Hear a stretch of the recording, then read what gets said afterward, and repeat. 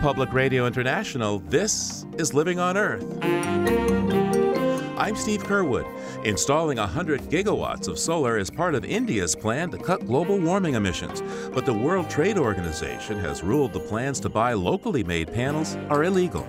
The ink is barely dry on the Paris Climate Accord, and yet we're seeing in this action that trade trumps climate. A number of developing countries see local green jobs as a key way to stimulate the green economy, and this ruling really goes against it. Also, when almond orchards bloom in California, beekeepers bring their hives. You see the trucks coming from out of state. They come as far as from Florida. The guy here is from Idaho. My other friend over there, he's from Arkansas. They come from everywhere. Mississippi. The almonds is the bread and butter. The other is just, if you make any honey, it's a bonus. That and more this week on Living on Earth. Stick around. Support for Living on Earth comes from United Technologies, innovating to make the world a better, more sustainable place to live. From the Jennifer and Ted Stanley studios at the University of Massachusetts, Boston, and PRI, this is Living on Earth. I'm Steve Curwood. The World Trade Organization has ruled that India may not protect local production of solar energy cells. The ruling came in response to a complaint from the United States saying that India's requirement that 10% of its solar panels be produced domestically amounts to restraint of trade. The WTO case raises serious doubts about the Obama administration's commitment under the Paris Climate Agreement to help developing countries use climate-safe energy to stimulate local jobs and economic development. It also appears to contradict promises made by the president in January of 2015 in New Delhi when he visited Indian Prime Minister Narendra Modi. We will continue to pursue export reforms so that we can advance more high-tech collaborations with India. I'm also pleased that we agreed to a number of important steps to promote clean energy and to confront climate change. We very much support India's ambitious goal for solar energy and stand ready to speed this expansion with additional financing. India plans to install 100 gigawatts of solar power in the next 6 years as part of its commitment to the Paris Climate Summit, where Prime Minister Modi launched what's called the International Solar Alliance. The vast majority of humanity is blessed with generous sunlight round the year. Yet, many are also without any source of power. The alliance would mobilize $1 trillion by 2030 to harness the sun's power for the developing world and help build new clean energy economies. This is an alliance that brings together developed and developing countries, governments and industries, laboratories and institutions in a common enterprise. But now this ruling against India by the World Trade Organization casts a shadow over the country's hopes for a homegrown solar economy. India has not said whether it will appeal the ruling. To understand what's going on here, we called up Sam Kosser-Gilbert of Friends of the Earth. Welcome to Living on Earth, Sam. Thanks for having me. Why, in your view, is the United States objecting to India's national solar mission and taking it to the World Trade Organization and getting it validated? So the United States has brought the case in the WTO against India's solar program because the solar program, a very small part of the solar program, contains what's known as a domestic content clause, which says that, again, a small number of the solar panels, the millions of solar panels that will be brought into India over the next few years, need to be made in India, because the Indian government sees clean energy jobs as an important part of their development transition. And the US and the WTO has a problem with the domestic content clause and says that it violates trade laws. And it's quite ironic because the United States also, a number of states within the US, use a similar buy local clause in their solar programs because we know that clean energy jobs are an important part of the transition. Sam, on what grounds did the WTO reject India's argument defending its domestic content restrictions? So India also they tried to use the defense that it was part of India's obligation to the UNFCCC and other UN sustainable initiatives, that the domestic content was part of a broader sustainability initiative, and the WTO still found that it was discriminatory. The international climate negotiation process emphasizes the need for technology transfer from developed countries and their technology to less developed countries. How does this action compare to that desire and indeed goal of, say, the Paris Climate Agreement? So I think, the ink is barely dry on the Paris Climate Accord, and yet we're seeing in this action that trade trumps climate.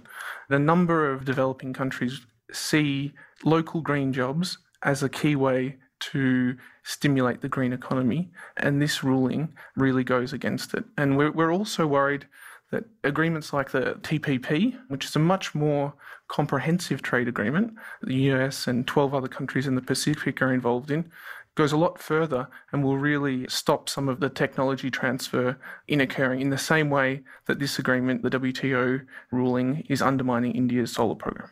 For the record, the Trans-Pacific Partnership, TPP, is the massive new trade bill that's pending on Capitol Hill here in the United States.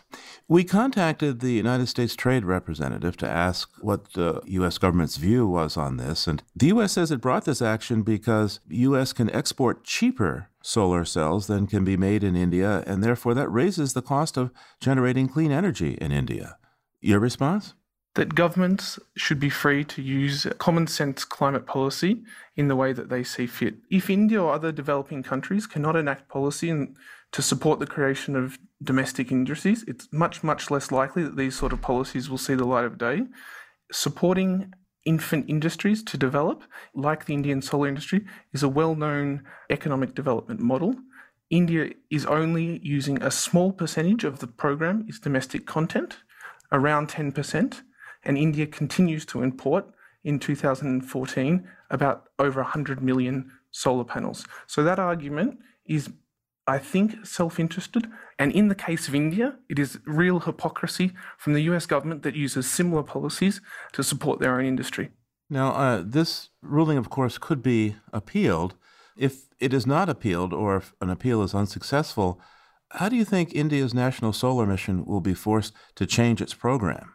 In terms of India's solar panel program moving forward, it will still continue, and it will be up to the Indian government to decide. In WTO rulings in the past, if India does not comply, they may face sanctions or will reach a settlement with the United States. So many see this action by the World Trade Organization against India at the behest of the United States as a huge contradiction with the Paris Climate Agreement. How might this be reconciled? How could trade policy be reformed to loosen barriers towards local renewable growth in developing countries? I think the first thing the WTO could do is not stand in the way. And this is what we're seeing here. A developing nation has put up a massive policy for increasing renewable energy, and the WTO is standing in the way. The first thing that trade policy needs to do is get out of the way of a sustainable future, and then we need to start working on trade policy that supports local and regional integration, supports technology transfer, and good clean jobs. Sam, given the whole existential threat of climate disruption and where India stands, I imagine you're simply scratching your head. That's it. We spend a long time lobbying at the national level, lobbying at the regional level in the UN institutions, and to have another international institution, the WTO, come out and challenge one of the developing countries' key pledges is really shocking. Sam Koser-Gilbert is with Friends of the Earth International. Thank you so much, Sam, for taking the time with us today. Thanks a lot. We called up the U.S. Trade Representative's office to ask why, when the U.S. is so firmly on record as a leader in trying to control global warming emissions, we would throw this particular monkey wrench in the works. Spokesman Andrew Bates sent a detailed explanation and a statement that read in part, "The single specific policy that the United States challenged at the WTO, which comprised one small portion of the national solar mission of India, discriminated against American solar exports and required the use of more expensive and less efficient solar equipment, thereby raising the cost of generating clean energy across India." There's more at our website, loe.org. And now let's join Peter Dykstra of dailyclimate.org and environmental health news, that's ehn.org, to go beyond the headlines. He's on the line from Conyers, Georgia. What have you found, Peter? There's big news on the environmental crime beat this week. The former CEO and two top vice presidents at Tokyo Electric Power, better known as TEPCO, were indicted on charges of negligence for the catastrophe at the Fukushima nuclear plant back in 2011.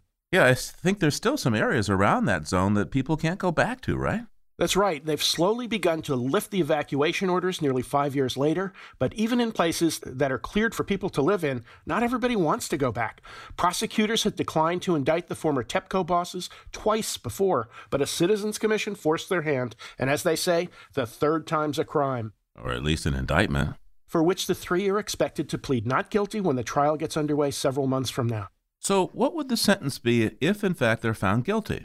It'd be a fairly long prison stretch, potentially up to 5 years, or a not-so-big fine of $1,000,000 yen, which is under $9,000. What? I mean, they trashed this whole part of Japan and the fine would be less than $9,000? I mean, you can't even buy a nice used Toyota for that money. That's right. So what's next? Well, Americans have always had the luxury of thinking of refugees as literally a foreign term from places like Darfur or Syria. But along the vanishing Louisiana coast, members of a French-speaking Indian tribe have officially become America's first climate change refugees as their home on the Ile de Jean-Charles washes away. How many of them? And what makes this official? Well, it's official because they've received, there are about 230 people in the tribe, a $48 million federal grant to aid in their relocation. They don't know where they're going yet, but they can't stay where they are much longer. No, they certainly can't. I mean, we reported on this crisis in Louisiana. It's partly climate, but then, of course, the oil and gas industry put in this web of pipelines and channels all along the bayous and the coast there. And the Mississippi River is now channelized, so the sediment that used to rebuild that land is now getting flushed out to sea. That's right. There's also subsidence, where marshy land is literally sinking while seas are rising. And where else is this going on? Well, places like Smith Island and Chesapeake Bay. There's another problem in Alaskan coastal villages like Shishmaref and Kivalina. The sea ice that shields these towns from winter storms isn't always there anymore. Climate change and sea level rise aren't the sole culprits, but they're making a bad situation worse and making it happen sooner. All right, Peter, what do you have for us this week from the History Vaults? 45 years ago this week, the last commercial whaling station in the United States shut down for good. It was in Richmond, California, on San Francisco Bay, where the Del Monte Fishing Company, that's no relation to the famous food brand, ran 3 converted Navy ships out within a 100-mile radius of the Golden Gate to catch humpback, sperm, and finback whales until the Secretary of Commerce, Maurice Stans, yanked their whaling permit. And a year after that, in 1972, the Marine Mammal Protection Act outlawed all commercial whaling. How many whales were they killing? They averaged about 170 whales a year. They converted them into pet food, chicken feed, and feed for minks on fur ranches. And today, how are the whales doing? Well, humpbacks, finbacks, sperm whales, blue whales, northern right whales, and other species are still on the U.S. endangered species list. There are ship collisions, fishing gear entanglement, pollution, and of course Japan still sends ships down to the Antarctic to hunt finback whales and non-endangered minke whales under the thin guise of research. You know, there's a link between Japan's whaling and that tsunami that caused the Fukushima disaster. Oh, what's that? The whaling fleet loses money every year, but back in 2011, they got $29 million in tsunami disaster aid to stay afloat. So we're back to Fukushima again.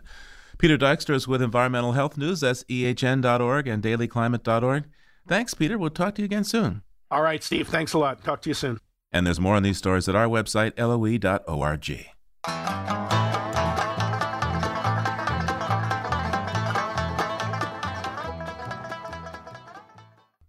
There's good news for monarch butterflies, which migrate north from forests in central Mexico in the spring and back south from the U.S. and Canada in the fall.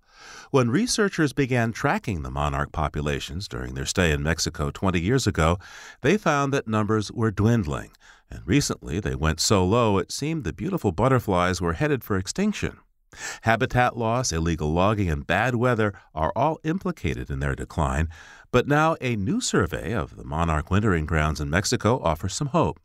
For more details, we called up Tiara Curry, a senior scientist with the Center for Biological Diversity. Welcome to Living on Earth. Thank you so much for having me on the show. So how excited are you that monarch numbers here in North America seem to be going up? I am really relieved, but I'm also very cautious because the reason the numbers are up 3 times this year was perfect weather. And so I'm hopeful that we'll continue to have good weather, but the monarchs are so vulnerable to the weather that we need to get their population to a much bigger size so that they can be resilient to all the threats they're facing. Now, researchers started looking at monarch colonies back in the 90s. How big were they then? You know, back in the mid-90s, they estimate that there were from 700 million to 1 billion monarchs. And before people started counting, when there were wild prairies and lots of forest in Mexico, there would have been even more monarchs. So historically, there probably were billions. But then 3 years ago, that number fell all the way down to 25 million. And that caused utter panic because that's so few monarch butterflies. So everyone's breathing a sigh of relief that there's 150 million now, but the monarchs are so vulnerable to the weather that we need to get their population to a much bigger size. Talk to me about the territory. Back when there were a billion, how much forest did they cover? So monarchs are amazing. They do this multi-generational migration from Canada and the northern United States at the end of summer all the way down to 12 mountaintops in central Mexico. The monarchs covered 45 acres and so 18 hectares of forest that winter. They cluster really densely on the trees, and the trees turn orange because the conditions there are perfect for them to spend the winter. It's not so hot that they wake up and burn off all their fat, and it's not so cold that they freeze. And because the area is so small, they're really vulnerable to bad weather threats. Back in 2002, 500 million monarchs were killed in a winter storm. And 500 million monarchs is more monarchs than we currently have in the whole population. How small did the territory get? So this past winter, the monarchs only covered 10 acres of habitat. But 3 winters ago, they didn't even cover a single hectare. There was only 1.6 acres of monarchs 3 years ago. So it's good news that they're back up to 10. So this is still a tiny, tiny area compared to what the monarch butterflies have occupied there in the Mexican sanctuaries. It is a tiny area, and a big question scientists are trying to figure out right now is how many monarchs do we need to have as a base level to be resilient to all their threats.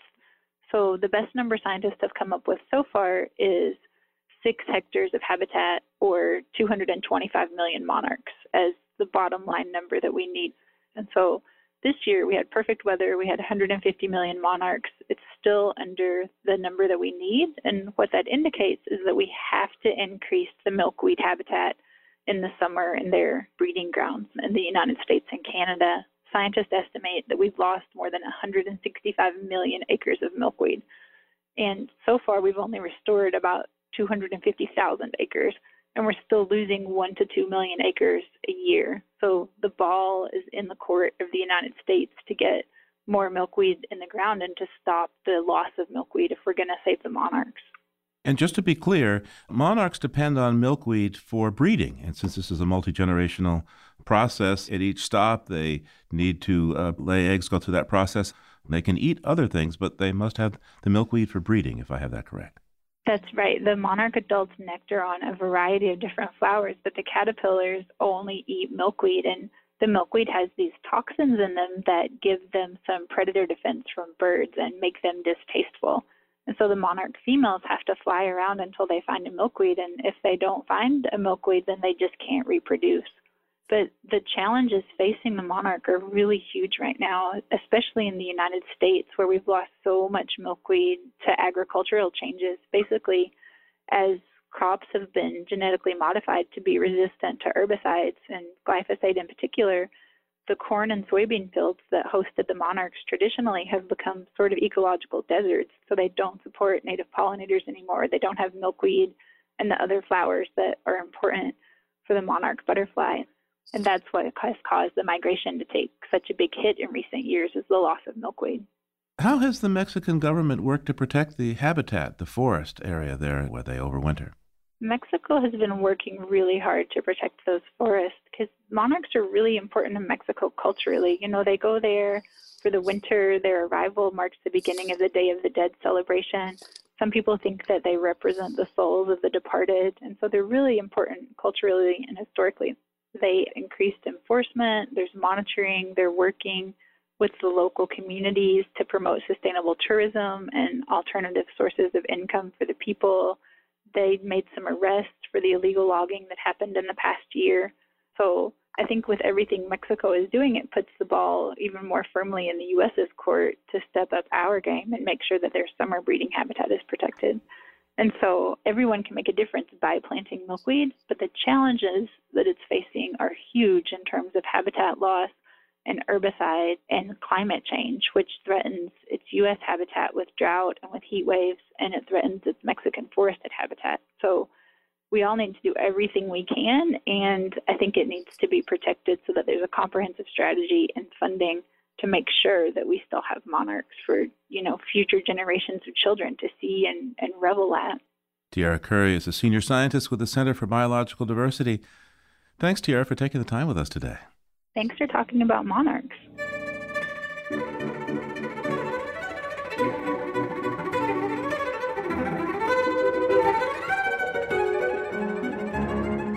Though so many of us now live urban lives, without farmers and gardeners, we would all go hungry.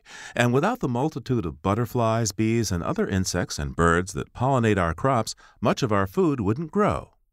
But pesticides, habitat loss, chaotic weather, and climate disruption are all putting pressure on pollinators, and that prompted a group of scientists from around the world to make an assessment. University of Maryland biology professor David Inouye is one of the authors of the new UN-sponsored Global Survey on Pollinator Health, and he spoke to us from his research station in Colorado. Well, about 1 out of every 3 bites of food that we eat is brought to us courtesy of that process of pollination by pollinators. And so your diet would be much plainer if you didn't have access to all of those fruits, berries, nuts, and vegetables that are the product of pollination. Now, you were part of this survey around the world on pollinator health. How are pollinators doing around the world? Well, one of the things that we learned was that we have a lot left to learn.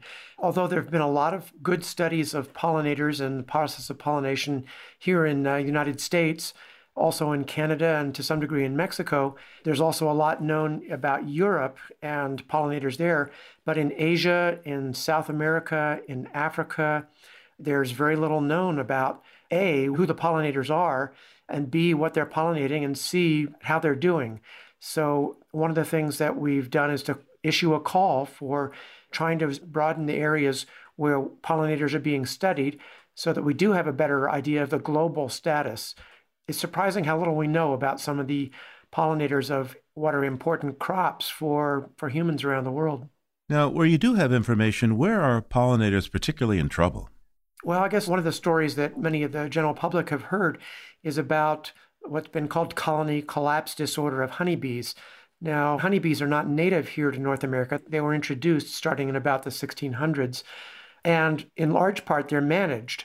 So beekeepers have apiaries where they've got these bees in hives and they're managing these bees, trying to make sure that they're healthy, moving them around. For instance, out to California, where they were pollinating almonds the last few weeks. But honeybees are in trouble because of some of the diseases that have been brought in unintentionally, by some parasitic mites that have been brought in unintentionally and are causing real problems for them. And some of those diseases and parasites are apparently starting to spread onto some of the native pollinators, some of the native bees. Native pollinators also face problems such as the use of pesticides, either misuse or even just their use as directed can cause some problems for native pollinators. And then loss of habitat. So there are a number of issues, and then perhaps superimposing all of those is climate change, which is turning out to have issues or cause problems for pollinators. Honeybees are in trouble. What other major pollinators around the world are doing particularly badly at this point? Well, another major group of bees that are very important pollinators are the bumblebees. And there are a couple of reasons why bumblebees have been having problems. One is that there is now international trade in bumblebees. And unfortunately, some of the providers that have been shipping bumblebees around the world have been shipping bees that have some disease problems or some parasite problems. Those bumblebees are often used, for instance, in pollinating tomato plants in greenhouses. It turns out they need to be pollinated, and bumblebees are very good at it. Honeybees are not. But when some of these diseased bumblebees are foraging inside greenhouses, they may fly out through the windows of greenhouses and come into contact with native bees. And so there's been what we call pathogen spillover. A couple of these introduced species of bumblebees have also escaped and become invasive. So in Japan, there are now what were originally European bumblebees causing problems for the native bumblebees. And the same has also happened in South America, where some of their native species of bumblebees are at risk because of the introduced bumblebees. Professor Inouye, How much of a pollinator crisis are we facing around the world? How worried should we be about this in terms of not only our food supply, but also the ecosystems throughout nature? Well, we do know that we seem to be entering a sixth mass extinction event on the planet, and that this one seems to be largely the result of human activities. And pollinators are not immune from that. We do know that some pollinators have gone locally extinct, and in some cases, there are very specialized relationships between pollinators and the plants they visit. For instance, each species of fig, and there are a number of different species of fig trees, has its own specialist wasp pollinator. And so if that wasp pollinator becomes extinct, that fig species may go extinct. And there are other wildflower species that also have quite specialized relationships with pollinators. Those are the cases that we're going to have to worry most about. So what can we do to better promote pollinator health around the world? Well, the good news is that we're recognizing that there are these problems and that in many cases these problems can be solved without tremendous expense or tremendous effort. So, for instance, regulating the international trade of bumblebees, or even within North America, restricting the trade so that bumblebees that were originally native to the eastern United States are not being shipped to the western U.S. and vice versa. Another thing that we can do is recognize that whether it's in our own yards or in agriculture, that some of these pesticides are causing problems for bees, and try to be more careful about their application or try to minimize their application or find alternatives to them. Another thing that we've learned is that even in urban areas, there can be surprising numbers of pollinators. A surprising diversity of bees will do quite well in urban areas as long as they have access to flowers. And so if you're willing to take a little time and plant some appropriate wildflowers in your gardens, or even in your yards in urban areas, that can be a big boost to pollinator populations. David Inouye is a biology professor at the University of Maryland and one of the authors of a new UN-sponsored global survey on the health of pollinators. Thank you so much, Professor. Thank you very much. The Central Valley of California could still use more water, but there was enough to cause thousands of acres of irrigated almond orchards to burst into flower for a couple of weeks in February. And with the blossoms came the beekeepers and their insects. Living on Earth's Emmett Fitzgerald took a road trip. Joe Del Bosque and I are driving through the San Joaquin Valley. He's an almond farmer, and he owns several plots of land scattered around this area. See, I'm not one of those fortunate guys who, when I came into farming, my father had a big farm and you're the new owner. I had to come in and I had to buy parcels, so I bought one here, another one over there. In fact, Joe's parents were migrant farm workers from Mexico who eventually settled in the San Joaquin Valley. Joe worked as a supervisor on farms for years before deciding to go out on his own. He started off with melons and cotton. But after I made money, on melons and cotton, then I had enough to start investing in these crops. He points to the almond trees on either side of the truck, covered in foamy white blossoms. You put in a chunk of money to buy trees, buy the drip system, and then you have to wait about 4 years to get money back. Now, Joe has about 660 acres of almonds. And so far, that investment has paid off well. The Central Valley has a perfect climate for almonds, but they need a lot of help. The trees require irrigation 12 months out of the year, which has turned them into something of a drought villain in some people's eyes. And during this crucial flowering period, they also need a lot of honeybees. A lot of crops won't even make fruit without bees, so our almonds, our melons, those have to be pollinated by bees. They can't pollinate themselves. And that's where Rosemary Grissom comes in. Hopefully this is rosemary. It is. Nice. An older woman with a weathered face gets out of a pickup truck by the side of the road. Rosemary has been Joe's beekeeper for over 30 years. So Rosemary and I have been working together, I think, since 1985. Yeah. She first got into beekeeping on a whim. Our friend needed somebody to help them, so they talked us, my husband and I, into helping them. And I was so scared of them. I wear all my suit. I taped everything up. I looked like I don't know what. But she's been in the business for a long time now, and she's not afraid of bees anymore. If you're a calm person, they don't bother you. You go out there mad or erratic, they're going to get you. One time I was mad, and usually they don't never sting me, and I had my shorts on, and they were stinging me, and I'm thinking, what the heck? What's the matter with you? Then I thought, yeah, I'm still mad. And as soon as I quit being mad, they left me alone. Rosemary's husband, Dale, says when they first started, he used to get stung all the time. But then, I don't know, it seemed like we worked together with the bees, and they calm right down. But you got to watch sometime buying queens, because sometimes you get some of that, I call it crazy blood in them. And they're a real dark bee, and boy, they can be ornery. Those can, yeah. But these are the light red bees here, and they're real calm. We're standing next to a cluster of bee boxes, stacked at the end of a long row of almond trees. This February, Joe rented about 1,500 hives from Rosemary for $180 apiece. When Joe's trees begin to bloom, Dale and Rosemary bring the bees to the orchard in the middle of the night. Because in the daytime, they're flying. You can't, if you go too early, you leave all the bees out here, and I don't think Joe's people would be very happy. You got to move when they're all back in their home. Rosemary and Dale use a forklift to spread the boxes throughout the orchard so the bees can pollinate all of the trees. There are about 6,500 almond farms in California's Central Valley, and they produce upwards of 80% of the world's almonds. There aren't nearly enough local bees, wild or domesticated, to pollinate all of those flowers. So when the almond trees start to bloom, beekeepers from all over the country descend on the Central Valley. When you're just right, you can see the trucks coming from out of state. They come as far as from Florida, because that's their bread and butter. The guy here is from Idaho.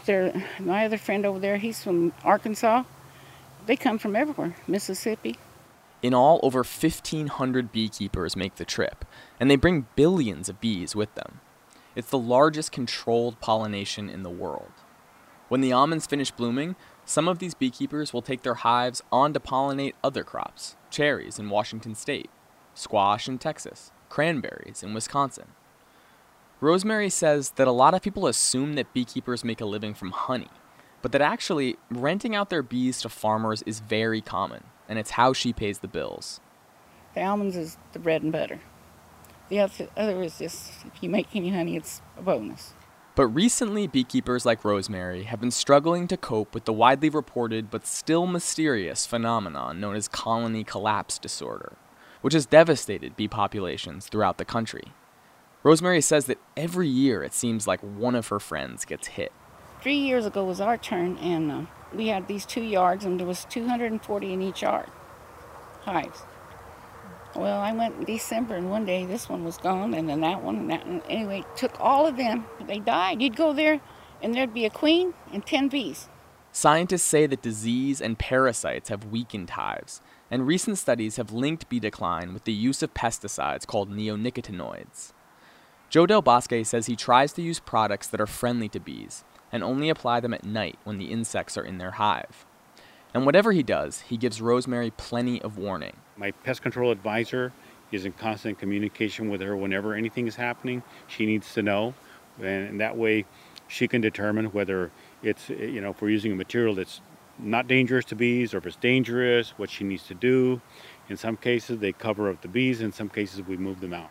For her part, Rosemary says she just has to plan for the worst and create extra hives. We just make more bees like this last year. Instead of making say 500 new ones, we made 800, because you don't know how many you're going to lose in the winter. And then sometimes that doesn't even cover it. So far this year, her bees are doing pretty well. After the almond bloom ends, she'll take them over to pollinate Joe's melons. As for Joe, he's going to keep on growing almonds. Prices are low right now, but they're still a lucrative crop, and he's invested a lot of money into these trees. But the future is less certain. Almonds need a lot of water and a lot of bees, and both right now are in short supply. For Living on Earth, this is Emmett Fitzgerald in the San Joaquin Valley.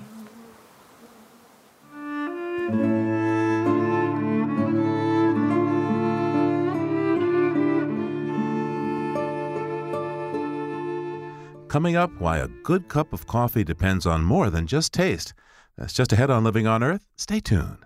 Funding for Living on Earth comes from United Technologies, a provider to the aerospace and building systems industries worldwide. UTC Building and Industrial Systems provides building technologies, and supplies container refrigeration systems that transport and preserve food and medicine, with brands such as Otis, Carrier, Chubb, Edwards, and Kidde. This is PRI, Public Radio International. It's Living on Earth. I'm Steve Curwood. Around the world, fungal diseases have been killing millions of frogs and bats and snakes. And a newly emerging disease in salamanders in Europe is scaring biologists here. So the U.S. Fish and Wildlife Service has introduced a ban on their import to try to protect amphibians in the U.S. But now scientists see some hope in soil bacteria that get onto the salamanders and frogs and apparently protect them.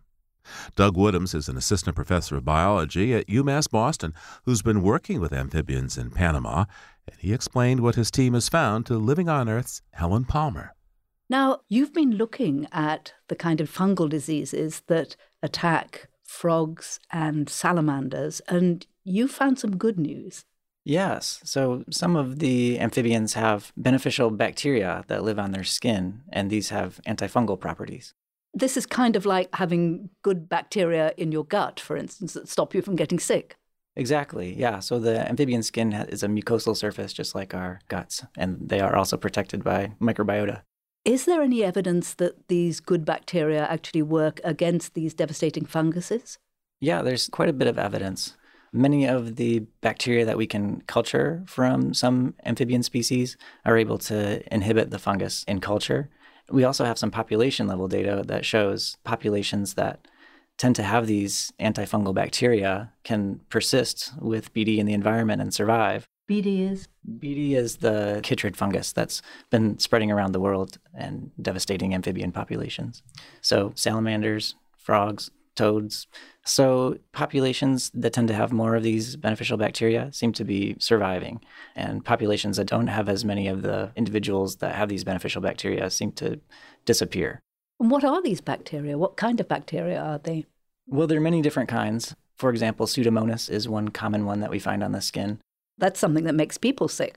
Yeah, there are many different strains, and some of them can affect humans, but others are beneficial, and they can occur in the water and soil, but they can also occur on the amphibian skin, and they produce different antibiotic compounds.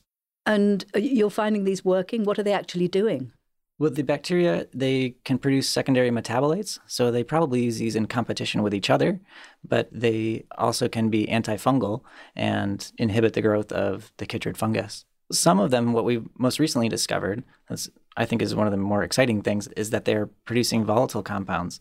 So not only compounds that are soluble through the water, but things that can be airborne and affect chytrid fungus at a distance. So, for example, one of the Pseudomonas bacteria produces hydrogen cyanide, and that's antifungal as well as can kill other organisms as well.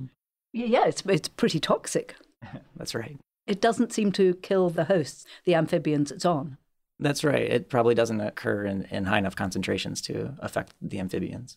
This is actually, as you say, very exciting. Is this a kind of approach that could work for other fungal diseases? I mean, besides the ones on salamanders and frogs? Yeah, it's interesting you mentioned that because we actually originally heard about a Rhodococcus species of bacterium that was found associated with bats and could inhibit the white nose syndrome. And this Rhodococcus was found on amphibian skin, so we decided to test it against BD. And it turns out it's also antifungal and can kill BD. So the newly emerging variation on the chytrid fungus that seems to be affecting salamanders, Fish and Wildlife has brought in regulations to prevent the import of salamanders from Europe. Do you think these have worked so far to keep this salamander disease out? So far, there's no evidence that the salamander chytrid, or B-sal, so far there's no evidence that that chytrid has arrived. So hopefully the new regulations will prevent a lot of imports of salamanders and newts from Europe and Asia that might be harboring the fungus. We've seen the chytrid fungus that affects frogs spread all around the world and wiped out massive amounts, particularly of certain frogs. If the salamander fungus is not here, then presumably the danger is that once it gets here, it will have a similarly devastating effect because they won't have any immunity. Absolutely. And that's why, it may be only a matter of time before it arrives. So that's why there's a recent increase in the concern and research activity trying to figure out which amphibians, which salamanders, even frogs may be susceptible. We don't know yet. And especially in the Appalachians, where it's the world's hotspot of salamander biodiversity, we really want to keep this new salamander chytrid out. And if we can't, then we need some tools, for example, probiotics or antifungal treatments that may be able to help. How important are salamanders in the ecosystem? I mean, we all love them. They're cute little things, but do they have a really vital role in the ecosystem? They do. And in fact, in some areas in the Appalachians, the biomass of the salamanders outweighs even all the other vertebrates combined. And people don't tend to see them, but I think they're very beautiful. And, they often come out at night. And so many people don't know that they're even there. So they're really vital in the ecosystem. And we run the risk of losing a lot of them should this disease come here. Is there any way to kind of inoculate wild salamanders against it? I'm not sure. It's a possibility. But right now, I think that the research is really focused on what we can do in a captive setting, whether it's captive-raised amphibians that will be reintroduced or maybe things that come in and have to go through a quarantine period. Maybe they could be treated, for example, with beneficial bacteria, and then they could go on. But as far as treating wild populations, I think that's more difficult, and we need more research to determine if that's going to be effective. But presumably we could work on captive ones in the lab, see what we can make work, and then work out whether there's any way to introduce it. But, I mean, if they are soil bacteria, maybe they're there already. Yeah, absolutely. And that's one of the things I try to emphasize is that the work that I'm doing, I would never want to introduce a new bacterium or a new potential pathogen to an area where it didn't exist before. We want to prevent novel introductions of species. And so what we're working on is finding beneficial bacteria that already exist in populations and either augmenting those populations on susceptible frogs and salamanders or adding it to the habitat where it's already found. So where does this research go next for you? Well, the next thing we want to try is adding some of these bacteria not just to petri dishes, but to soil and see if infected amphibians can be cleared of their infection by being housed on soil that's been inoculated with these bacteria. It might even be something, there are these other fungal pathogens, so it could be something that you could apply in a cave that could reduce white nose syndrome.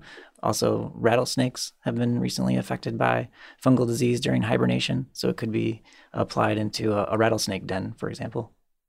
That's UMass Boston biology professor Doug Woodhams, who told Living on Earth's Helen Palmer about the new discoveries that might help save salamanders and perhaps other wildlife under threat from fungal diseases. Oh, there ain't no bugs on me. There ain't no bugs on me. There may be bugs on some of you mugs, but there ain't no bugs on me.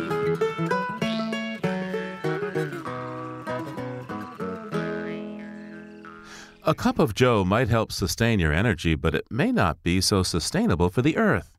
Just 12% of coffee is sold under the label sustainably grown. A new initiative called the Sustainable Coffee Challenge aims to change the way the coffee industry operates to the benefit of the earth. Peter Seligman is chairman, CEO, and co-founder of Conservation International, which is leading the charge, and he joins us in the studio now. Peter, welcome back to Living on Earth. Thank you so much. It's good to be here.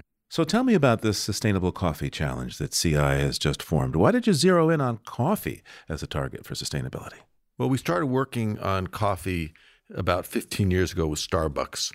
And after 15 years, we've been able to announce with Starbucks that 99% of all their coffee is certifiably, sustainably harvested and produced, which means that as their company has grown, they have not cut a single tree.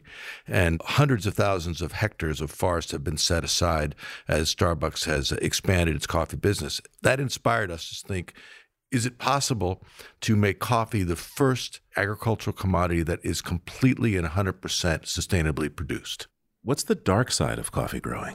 The dark side of coffee growing is that coffee that is not produced under the shade of forests, that coffee is actually produced by clear-cutting forests and planting coffee.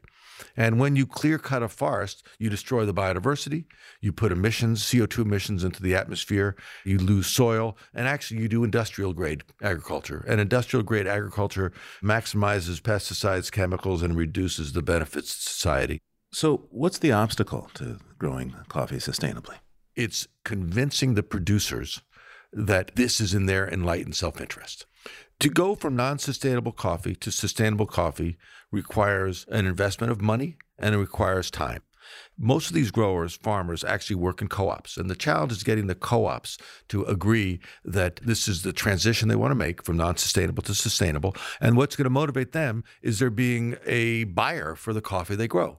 And so it gets back to the consumer. When the consumer says this is what we want, and then the retailer says, okay, that's what we're going to supply, and then the retailer goes to the producer and says, we need coffee that's rainforest friendly, you will end up with a motivated grower, a motivated supplier, a motivated retailer, and a consumer that's happy. Now, at Conservation International, you work with a number of other businesses. I'm thinking in particular Walmart. What's the core of your initiative with them? Well, Walmart is a very important strategic partner if you want to change the way the world operates. It is one of the largest corporations in the world, and it has about 150,000 companies that supply goods and services to Walmart that they then sell to their customers. So we picked Walmart to try to transform the way Walmart behaved because we thought if we could get Walmart to change, they would in turn get their 150,000 suppliers to change. And the argument we made with Walmart about a decade ago was that it was in Walmart's enlightened self-interest to reduce waste and to secure their supply chain. That, we said, would save them money and provide them with security for their business and security for their customers. And so Walmart jumped at it.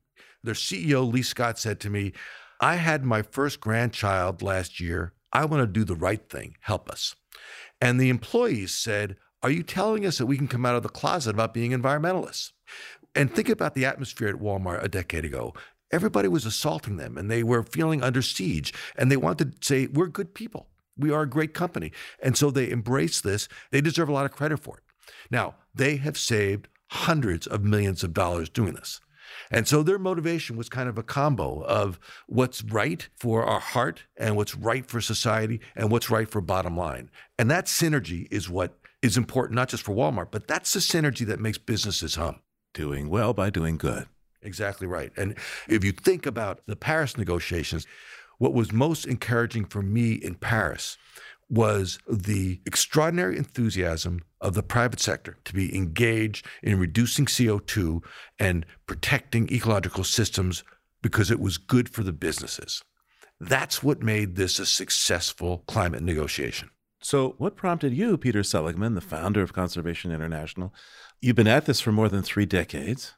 What prompted you to change your business model from going around the world and identifying, really important biological diversity hotspots and arranging for protections for them to reach out and deal with the business world?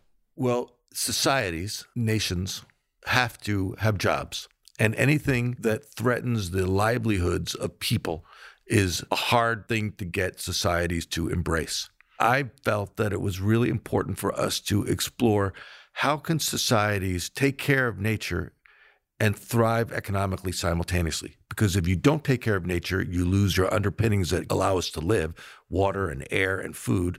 And if you don't have jobs, you have poverty and you have disadvantaged people and you don't have educational systems and your society collapses.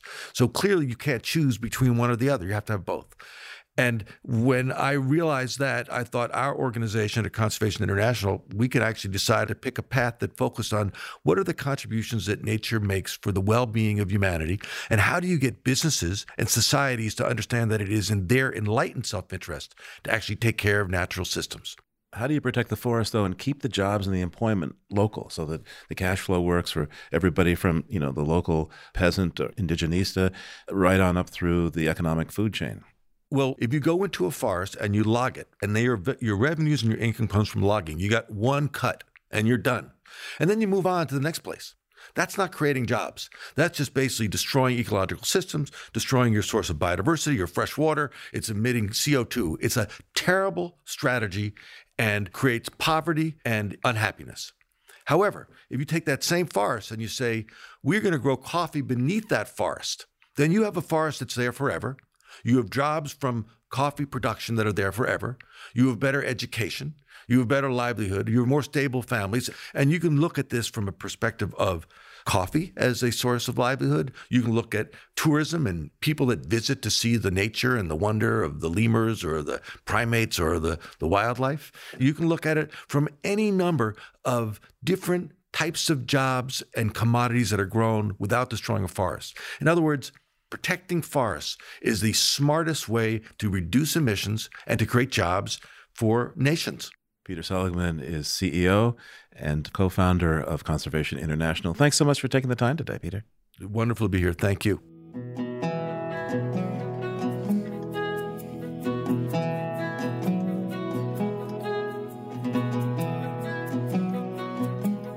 Living on Earth is produced by the World Media Foundation.